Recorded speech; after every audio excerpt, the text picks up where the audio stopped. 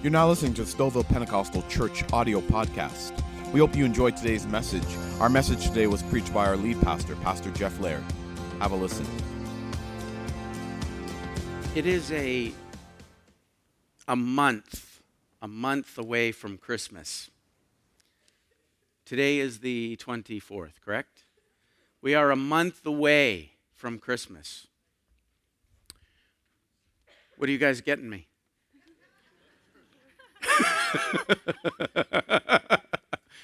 You took too long to leave, so I just had to pick on you there.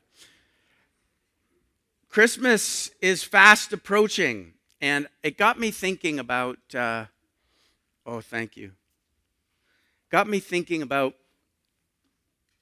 something that happens a lot at Christmas time, and you'll all know that this happens. People get kinder. Have you noticed? Seriously, have you noticed? People just seem to get kinder. And so it got me thinking about, we're a month away from Christmas, and I want to give you a kindness challenge, and we're going to talk about it today. In fact, next Sunday is the first Sunday of December. It's also the first Sunday of Advent. Advent is the Christmas season, the coming of the Savior, and week 1 is actually next week, and we'll get into that a little bit next week. But today, as we prep, we're right on the verge of the Christmas season, and it seems to me that Christmas and kindness go together, and I want to talk about that today. I want to look at a couple of verses. Put up for me Ephesians chapter 4, verse 31 and 32. If you have a bulletin, you'll see an outline there, and you can follow along, and the small group questions are there as well. Ephesians chapter 4, verse 31, it says this: "Get rid of all bitterness, rage, anger, harsh words, and slander, as well as all types of evil behavior. Instead, be kind to each other, tender-hearted, forgiving one another, just as God through Christ has forgiven you." And the other portion I want to read is Galatians chapter 5, verse 22. It says this: "But the Holy Spirit produces this kind of fruit in our lives: love, joy, peace, patience, kindness, goodness, faithfulness, gentleness, and self-control. There's no law against these things. Those who belong to Christ Jesus have nailed the passions and desires of their sinful nature to his cross and crucified them there. Since we are living by the Spirit," come on, "let us follow the Spirit's leading in every part of our lives." This is a very powerful chunk of Scripture. I've spoken about the fruits of the Spirit before. Each one is multiple sermons in themselves. But today I wanted to focus on kindness. God was kind to us by sending Jesus. We know that. We recognize that. We've received that into our lives. And now Paul is encouraging us, particularly in Ephesians chapter 4. Now he's saying, pass that on. The kindness that you've received, pass it on. The forgiveness that you've received, pass it on. He's saying the whole point is to pass it on, right? And isn't it funny? It got me thinking, kindness can be so simple and so obviously the right thing to do, but yet it is so easy to overlook and so easy to forget.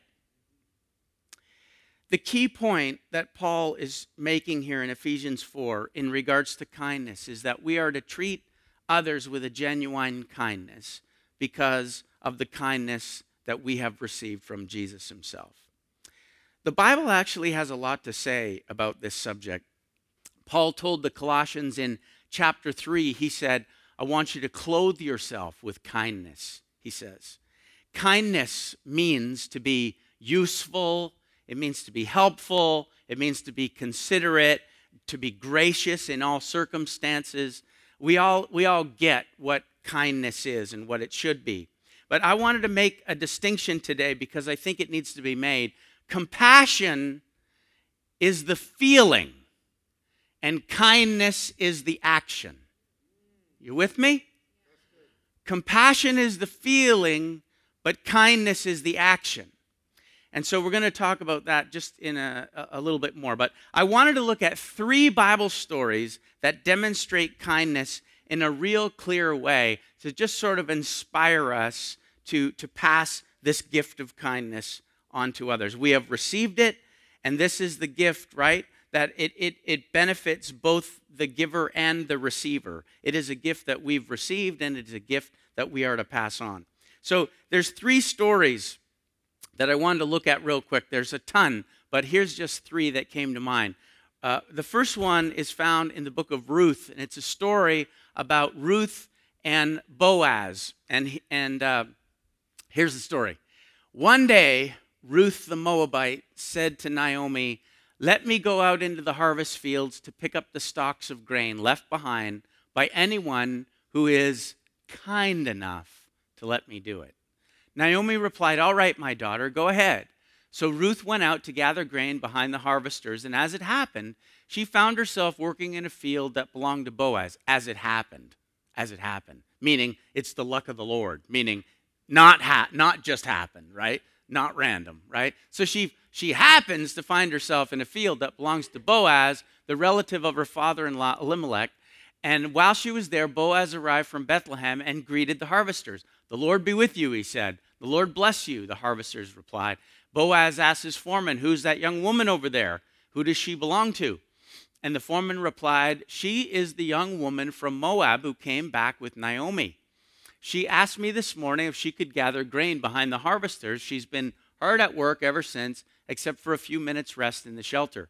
Boaz went over and said to Ruth, "Listen, my daughter, stay right here with us when you gather grain. Don't go to any other fields. Stay right behind the young women working in my field. See which part of the field they are harvesting, and then follow them. I have warned the young men not to treat you roughly. And when you are thirsty, help yourself to the water they have drawn from the well." Ruth fell at his feet and thanked him warmly. "What have I done to deserve such kindness?" she asked. "I'm only a foreigner." "Yes, I know," Boaz replied, "but I also know about everything that you have done for your mother-in-law since the death of your husband. I have heard how you left your father and mother in your own land to live here among complete strangers.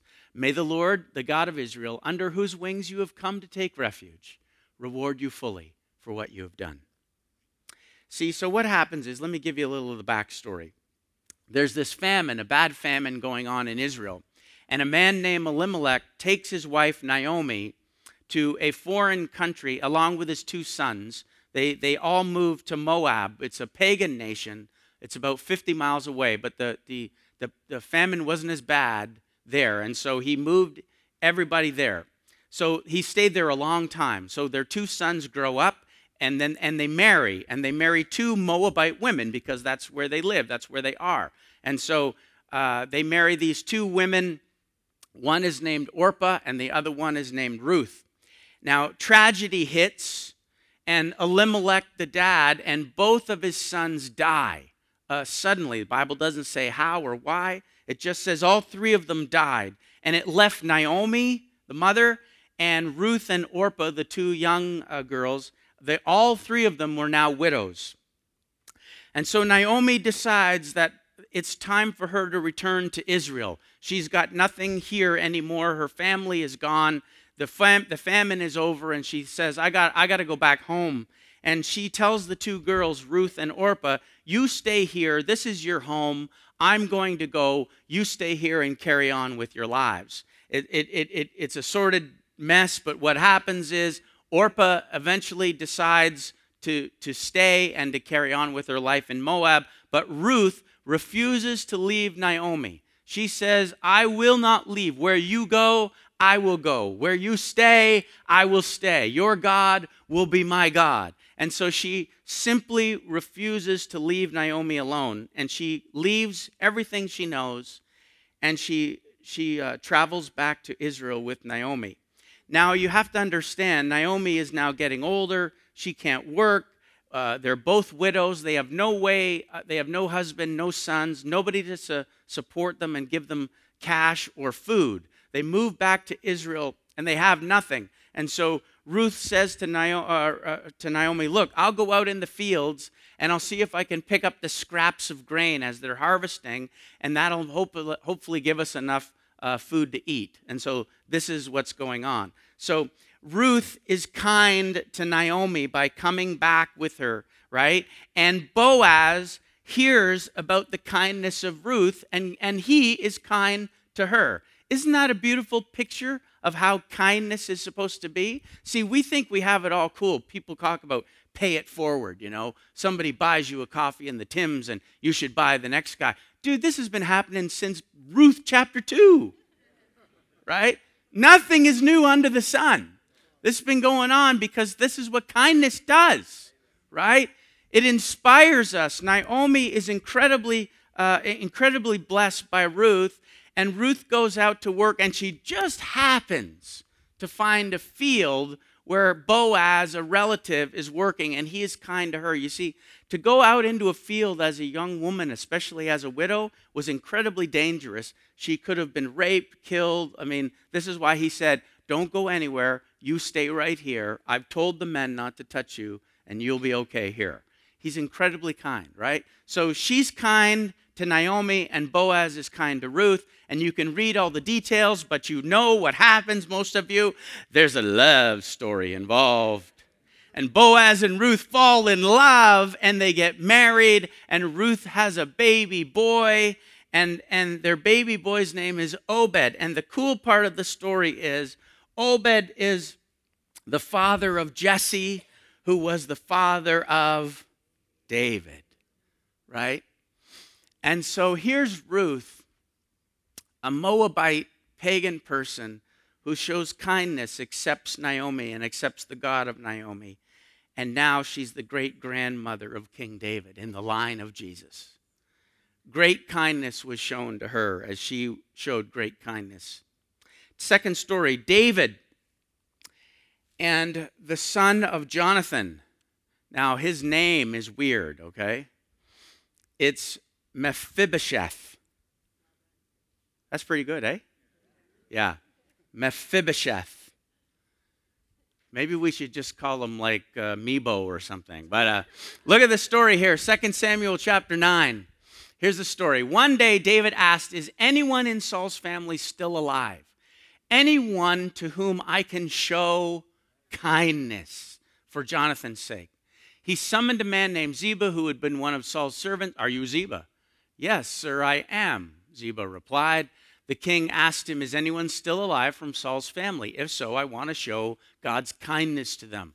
Ziba replied, yes, one of Jonathan's sons is still alive, but he's crippled in both feet.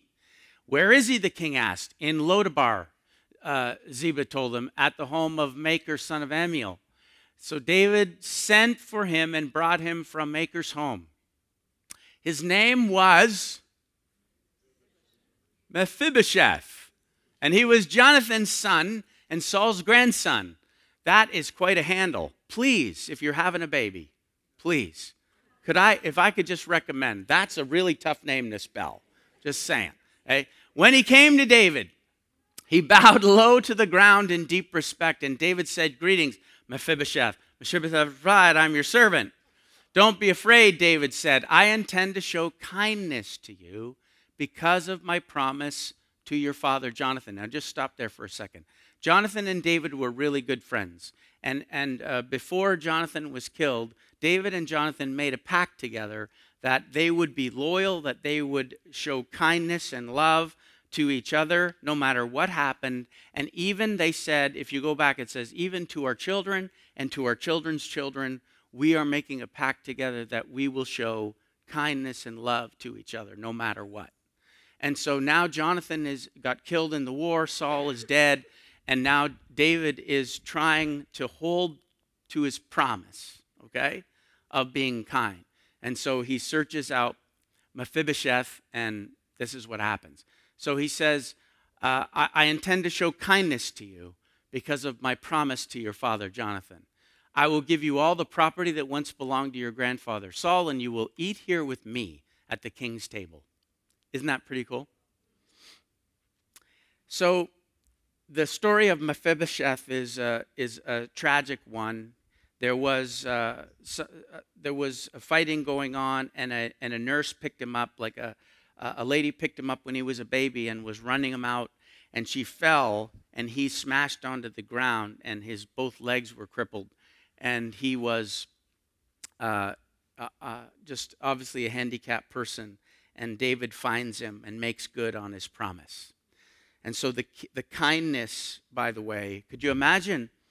You have a crippled man who can't work. You could imagine the state of his life back in those days. And all of a sudden, he goes from a nobody to a nothing, can't work with no food, nothing, struggling to make ends meet.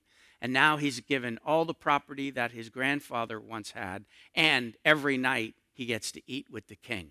Not too bad. Not too bad. So David shows incredible kindness and changes Mephibosheth's life forever. Story number 3. You know this story. It's the story of the Good Samaritan. Let me just read it to you quick. Luke chapter 10. Jesus replied with a story.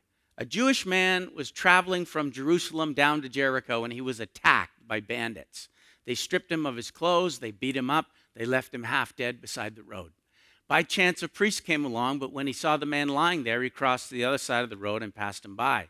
A temple assistant or a Levite, sometimes they were called, walked over and looked at him lying there, but he also passed by on the other side. Then a despised Samaritan came along, and when he saw the man, he felt compassion for him. Going over to him, the Samaritan soothed his wounds with olive oil and wine and bandaged them. And he took the man on his own donkey and took him to an inn where he took care of him. The next day he handed the innkeeper 2 silver coins, telling him, "Take care of this man. If his bill runs higher than this, I'll pay you the next time I'm here." Now, which of these 3 would you say was a neighbor to the man who was attacked by bandits, Jesus asked. The man replied, "The one who showed mercy." Then Jesus said, "Yes, now go and do the same." There's 2 guys who should have stopped, but they keep going. And the hated Samaritan, the last guy on the planet you think would have stopped, stops and shows kindness. You know, helping this Jewish man up out of the ditch, you know, he knows it's going to cost him time. It's going to cost him money, right? It's going to be inconvenient. He has no promise of being reimbursed, and he probably won't even get thanked for doing it. But he does it anyway. Kindness. So there's 3 examples. Now, let me go through some of this stuff quick so you get this. What will kindness do? I was thinking about what happens when we are a person who is committed. And I mean, by the way, when I'm talking about kindness, I'm talking about intentional kindness. Not just, sometimes we do random things that are kind, but I mean looking for ways to be kind, right? Intentional kindness. And the first thing this kind of kindness will do is it will cost you something. It may be money, it may be time, it may be effort, energy, but it's going to cost you. It's going to cost you something. It might require you to follow up on somebody, like the Good Samaritan, followed up with this guy. It might mess up your plans. It might totally wreck your schedule for the day. You might get taken advantage of by being kind. You might be misunderstood. People might think that you're weak because you're kind. You might even get rejected because you're trying to be kind. But real kindness is supposed to cost us something. If it doesn't cost us anything, then I'm not sure how great the kindness was. See, kindness in the Bible, it's a serious matter. It's a gift that we have been given, and it's a gift that we are asked to pass along. We didn't deserve God's kindness, but He gave it to us anyway. And in response to receiving His kindness, we are to freely give it to others. It should cost us something. It will cost us something. And this nonsense of saying we can be kind, really kind, and not have it cost us anything is, I think, nonsense. This is what I just made this up, okay? But this is how I look at it. I call it kindness light, all right? Meaning this, like, I'm going to, I held the door open for the older lady as I was walking into Shoppers Drug Mart. Well, it just so happens that she was right behind you and it cost you 3.5 seconds. And then you walk away saying, yeah, I'm kind. Really? You know what I mean? Kindness light, Buying your guy at work a coffee. I mean, that's nice and it's kind, but it's light. You know what I'm saying? I'm talking about something that costs us something a little bit deeper, something a little bit more powerful. Kindness versus kindness light. This is how I differentiate it in my own mind. So what else will kindness do? It will require action. Kindness will take action. Kindness will serve. Kindness will give. Kindness will share. It will supply something to somebody that is lacking. Sometimes all that's needed to be kind is just a kind word. I'm not saying kindness light is useless. All I'm saying is look for ways to do it greater. But sometimes when we're trying to intentionally be kind, sometimes all that's needed is just a kind word to make somebody's day. It takes 5 seconds to say something kind to somebody, and you never know how that might impact somebody in a great way.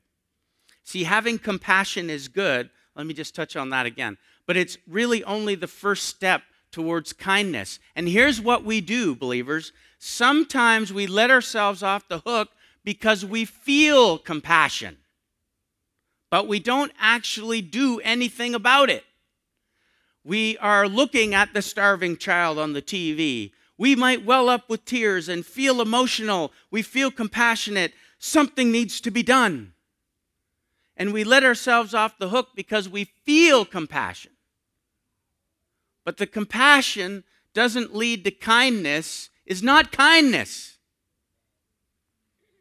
Sometimes we let ourselves off the hook by just letting ourselves feel the compassion, but not letting the compassion compel us to actually be kind, right? So kindness is actually doing something. It's not feeling something, it's doing something. Somebody said yes. You with me? Right? It's action, all right? Here's number 3. What else will kindness do? It's going to make our faith credible. It's going to make our faith credible. See, those who claim to live for Jesus and have the Holy Spirit and have the fruits of the Spirit supposedly growing in us, one of those fruits is kindness. It's supposed to be growing in us. It's a trait that Jesus had. He went about doing good. Doing good. That's what it says. And he commands us to do the same and to grow in it, to grow stronger in it, to look for ways to do good and to be kind. So followers of Jesus should be leading the way in this world. We should be leading the way in showing kindness to others. And when we don't do it, shame on us. How can we claim to be transformed, changed people if it doesn't show in our lives? It's just not so. Luke chapter 6, verse 35 says this: love your enemies. Do. Don't forget do. Don't just feel compassion for them. Do good to them. Lend to them without expecting to be repaid. Then your reward from heaven will be very great, and you'll truly be acting as children of the Most High. For he is kind to those who are unthankful and wicked. Do you understand? If we can show love and kindness to enemies, to people that are difficult and challenging, it marks you as peculiar, because nobody does that. And this is what we got to be leading the way in. We love, we show kindness, we do good things. You mean even to the idiot who's in the cubicle beside me? Yes. Even to the boss who, yes. But even to the old lady who just crabs across the street, yes.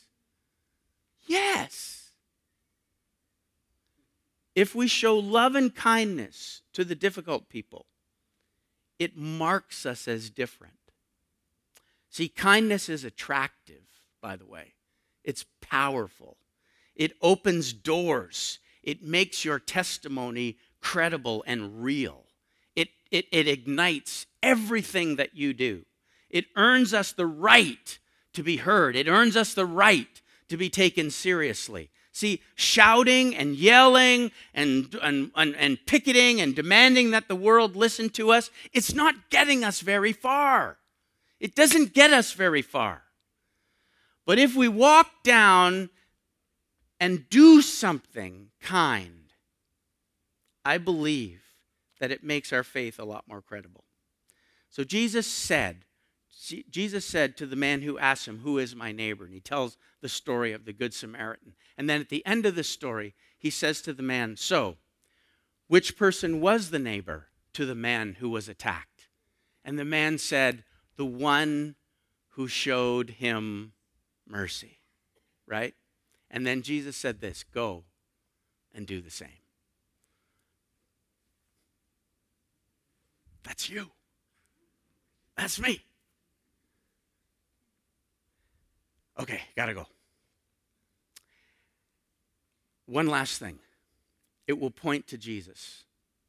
This is kindness done by a believer. Kindness can be done by anybody, but believers need to be doing kind things that will point people to Jesus, because that is the greatest kindness and the greatest gift we could ever give somebody. And somebody said amen. And so we have to give kindness for a reason. And the reason is, of course, just to be kind is a good one. But the point is it points people to Jesus. Kindness is not supposed to be done by us to elevate our reputation. It's not supposed to be done to make us look good, right? Real kindness that comes from a believer actually points people to the glory of God. Somebody say, "Why are you doing this?" Because God has been good to me, and I want to pass it on to you. Right? This gives God glory in your act of kindness. This week and through the Christmas season, I'm going to challenge us to do some kind acts. But if somebody responds, "Why are you doing this?" Respond something like that. Because God's been good to me, and I want to pass it on to you. Simple, but powerful, right? Look at 1 Corinthians chapter 10, verse 31. Just so you know I'm not making this up. It says this, "So whether you eat or drink or whatever you do, do it all for the glory of God." So when we show kindness, we do it for His glory. When we do this, we do it for His glory. Okay? So it points people to Jesus. Believing kindness, Christian kindness, it's got to point people to Jesus and to make sure that it's not you who's getting the credit for it. People don't walk away saying, "You're the most wonderful person." I mean, they will, and that's wonderful, and that's good, but you have to make sure that you're redirecting that to Jesus as best you can. God's been good to me, and I wanted to pass it on to you. So here's some barriers. Because kindness is so important, and because it's actually just a key in how we express our faith and how we can be more impactful in expressing that faith. It sort of behooves us to look at, I love that word, I didn't make it up, but it just came to me. It behooves us. I think that's King Jimmy, isn't it? That's a King James word. But we have to look at some barriers that hinder us from being kind, because there are some, right? I know that I'm talking to a room full of very kind people. I know that you've all done kind things. Join the world, right? What I'm asking us to do is to grow in it. What I'm asking us to do is to do it intentionally. What I'm asking us to do is when we do it, make sure we're pointing people to Jesus and God gets the glory for it. That's what I'm asking us to do. So here's some barriers that hinder us from doing it. And you'll see in your outline, the first one there I put down is fear. Fear instead of love will always keep us from being kind. We're afraid, and it hinders us from being kind. Sometimes we're afraid of taking the risk. Sometimes we're afraid of giving the money. Sometimes we're afraid of the obligation that being kind might mean. Meaning, if I'm kind to this guy, that might mean like I have to get involved in his life. So like it's easier for me just to walk away. You know? That's fear, indifference, pathetic apathy on our part. But fear stops us, right? Fear paralyzes us from moving forward with kind actions. And then we let ourselves get away with compassion. See? Then we just walk away and go, well, I felt compassion for him. And somehow that makes me feel better. I'm going to leave him right there, but I felt bad. Jesus, you know I felt bad.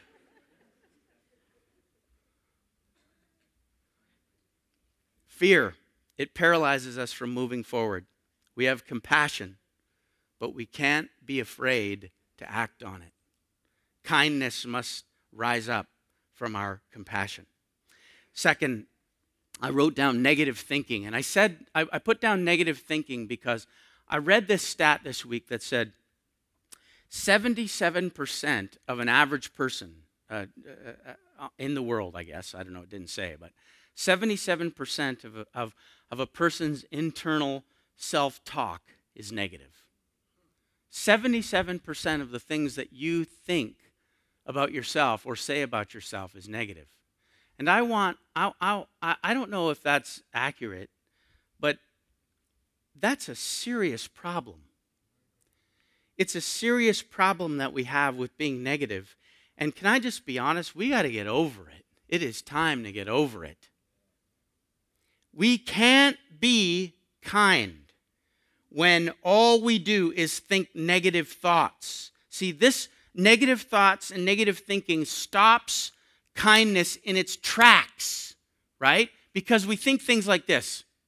Well, that won't make a difference. He's just going to waste it anyway. It won't work. They won't even say thank you. Won't even be worth my money. I'm too small. I can't make a difference in this person's life. All negative thinking, right?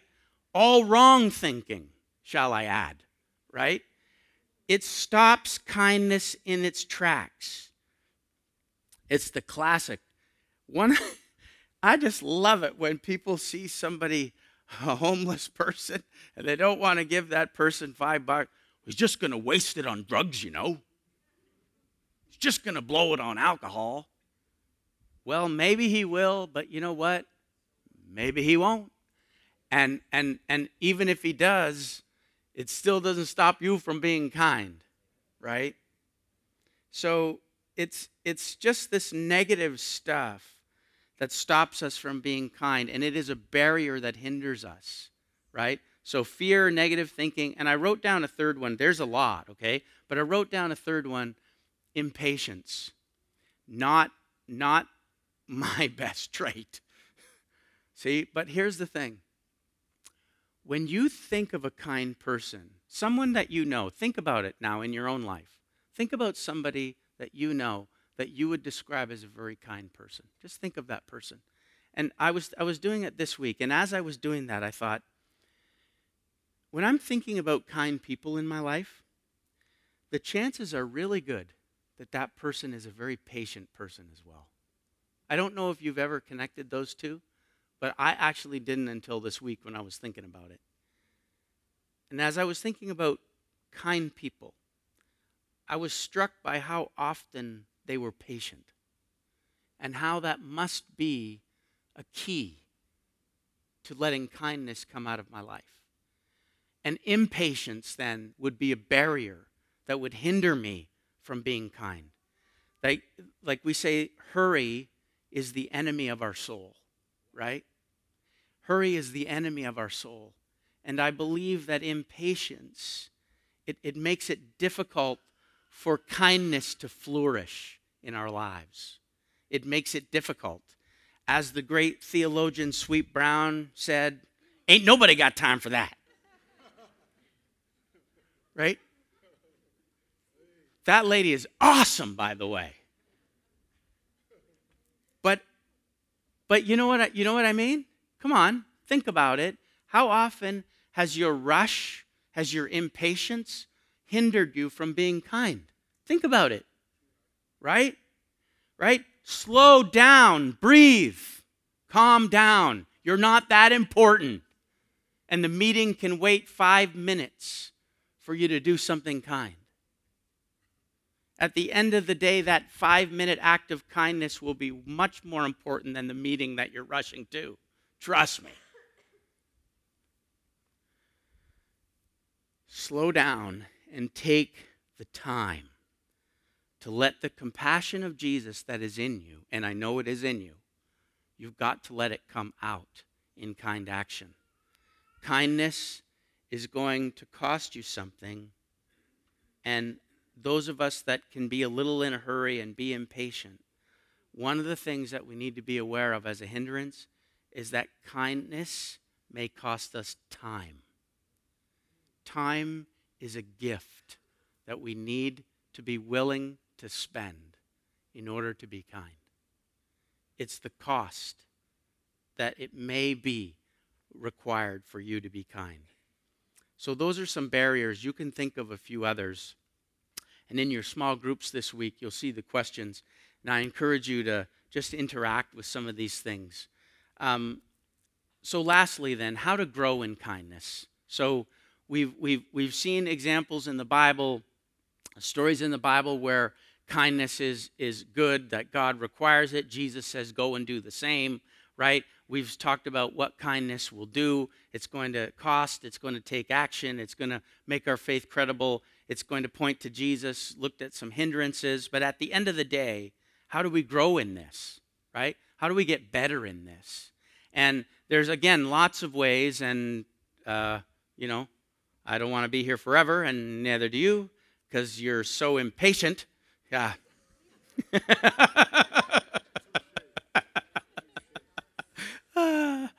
Yeah. Just calm down and relax. What are you in a hurry for? You're just going to have lunch? Seriously. What's 10 more minutes? It's not going to hurt you. Calm down. Speaking to myself. Yeah, right. Right. So how do we grow? How do we grow in kindness? How do we do it? I just thought of 2 simple ways. The first is we've got to surrender to the Holy Spirit. We've got to surrender to the work of the Holy Spirit. Put up for me Galatians chapter 5. But the Holy Spirit produces this kind of fruit in our lives. Love, joy, peace, patience, kindness, goodness, faithfulness, gentleness, and self-control. There is no law against these things. Can you just go back to verse 22 for a second? I want you to notice something that I was looking at this week. I was just trying to pay attention to the particular order of the fruits of the Spirit. And he starts with love, joy, peace, and patience, and then he comes to kindness. And I was looking at it saying, kindness is actually my love, my joy, my peace, and my patience put into action. That's why I was looking at it this week. That if the Holy Spirit is producing love in me, right? How's that going to come out? It's going to come out, in kindness. Anyway, I was fooling around with that, but love, joy, peace, patience, and kindness.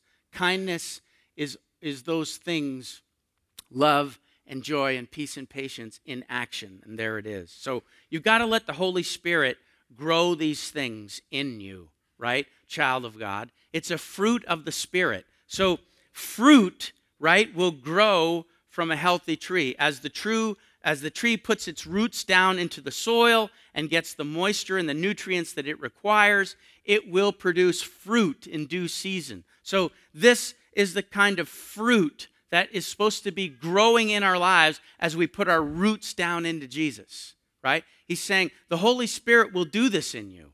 You'll see the fruit of love and joy and peace and patience and kindness. You'll see that growing in your life. It will be a natural result of the work of the Spirit. If he's alive and well in your life, guess what's going to happen? He's going to produce this stuff. That's what's going to happen. So we have to understand that we've got to surrender to that. We've got to grow in it. We've got to say, bring it on, right? Some of these things, the fruits of the Spirit, some of them we're going to be better at than others. That's just the way it is, right? But go through the list and say, okay, well, Lord, I'm okay at love. I'm pretty happy. I'm pretty peaceful. But man, I'm not very patient. Lord, help me. This is a fruit of the Spirit. This is a gift that you want to give me, something that I need to be better in, right? Whatever yours is, self-control. Oh my goodness, does the world need that? We have none, right? Go through the list. How to grow in kindness. You've got to surrender to the work of the Spirit. Kindness is something that we should be growing in. And lastly, practice. It's just two simple things of how to grow in kindness. So surrender to the work of the Spirit that he wants to grow that fruit in your life. And second, practice. We talking about practice? Practice. Yeah. We talking about practice? Practice. Yeah. Practice. Look it up, those of you who didn't get that. All right.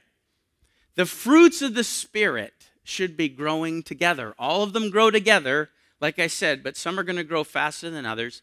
But kindness is something that actually can be practiced, okay? It can be practiced. And check this out. I hope I made this, put it down in your notes.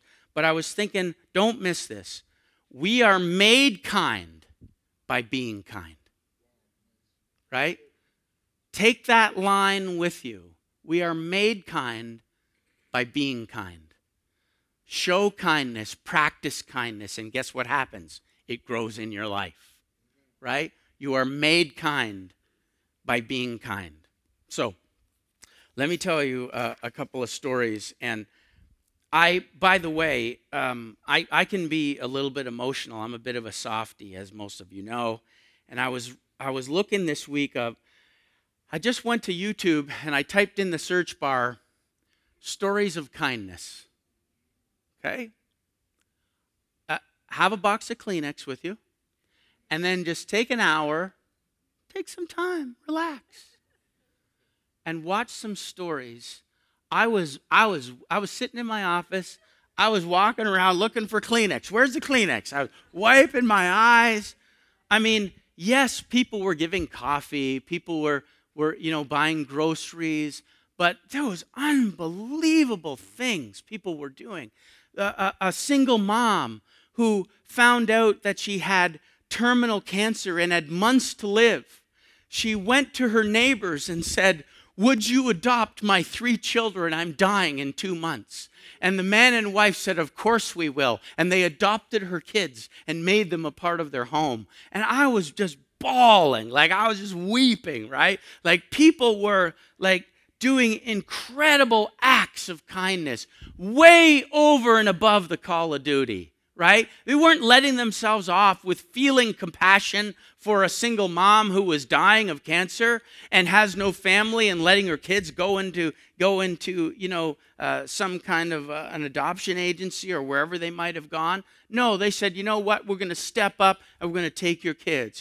There's stories of adoption. There's stories of a guy who he was called to work and his car broke down and he didn't want to let his boss down, so he walked 20 miles to get to his job site. When he got there and the boss heard what he did, the boss bought him a new car, right?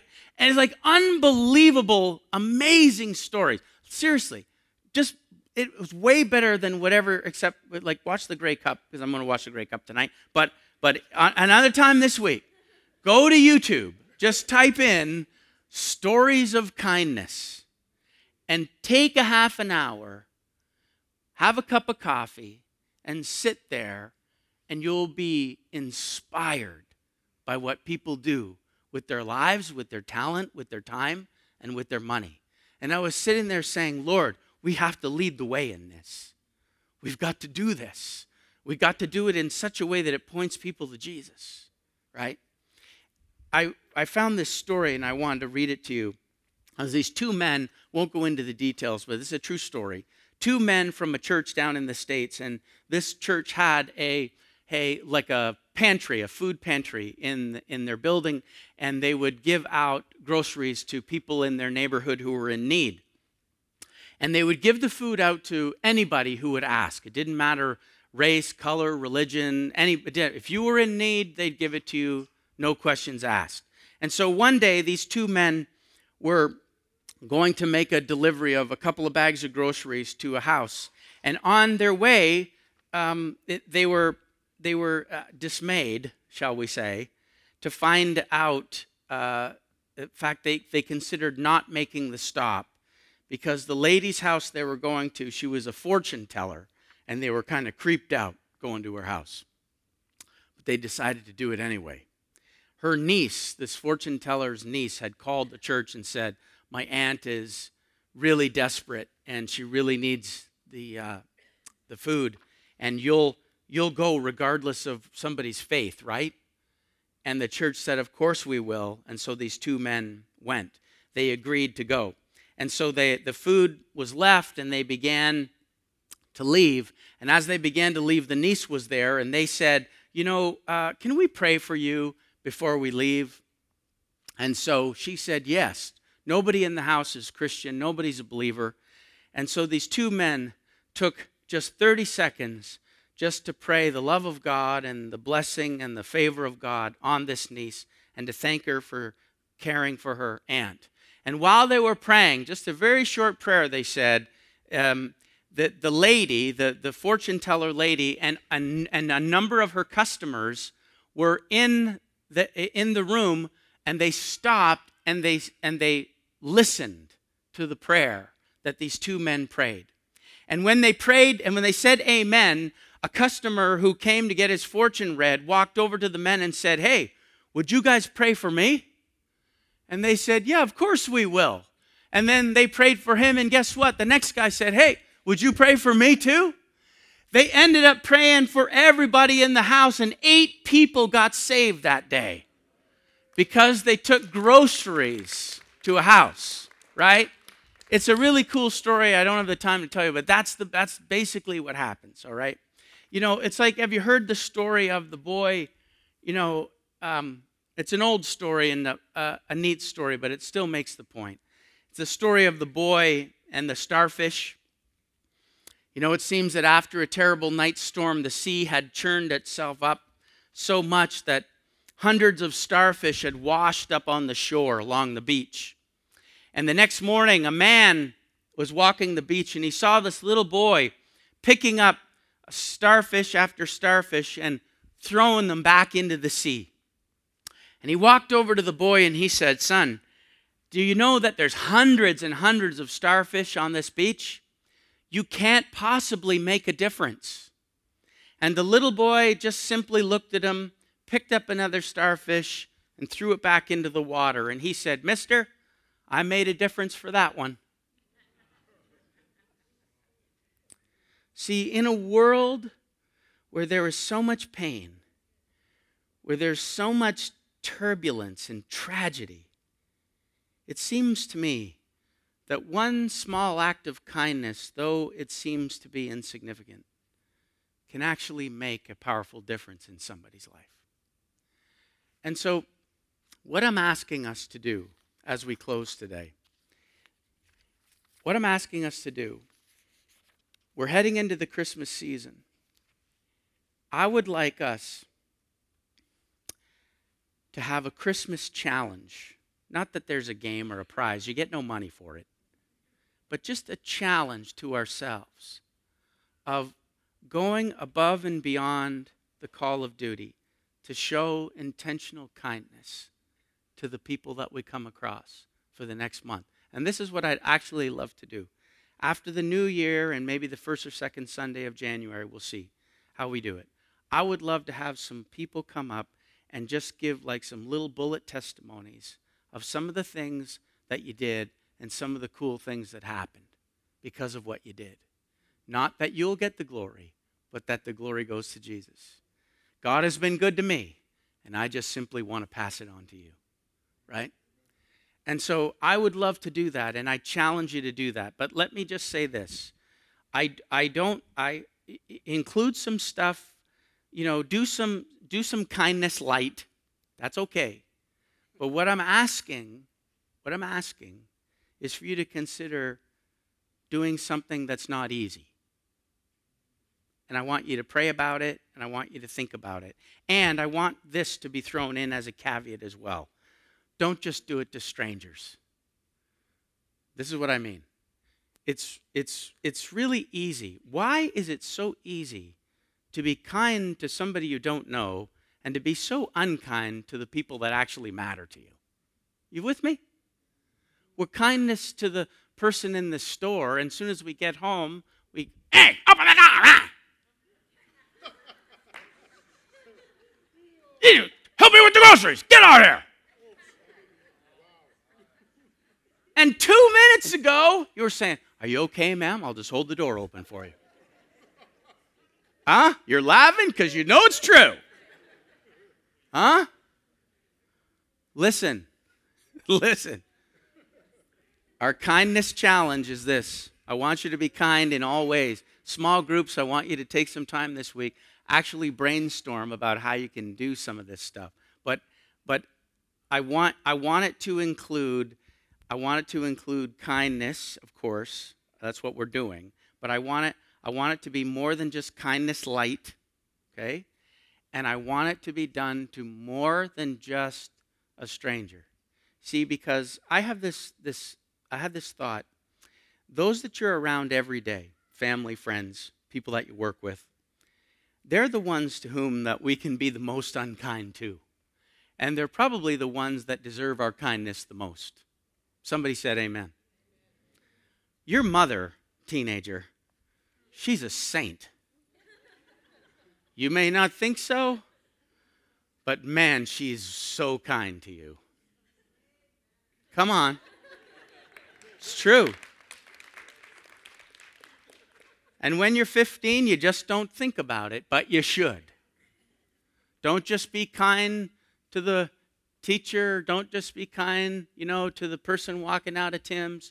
How about being kind to your mom? How about being kind to your sister? How about being kind to your dad? How about being kind to your brother? Even your brother? Even your brother, yeah. Yeah. But you know what I mean? Those of us, those that we're around every day, at work and in our home, these are the people that we can be the most unkind to. And I want us to practice kindness. I want us to take the next month and a bit. And in January, I believe, honestly, if we take this seriously, that we're going to have a long line of people, no sermon that day, just stories of kindness, of what God has done and the great things that happened as you went out of your way to show intentional kindness. Do it.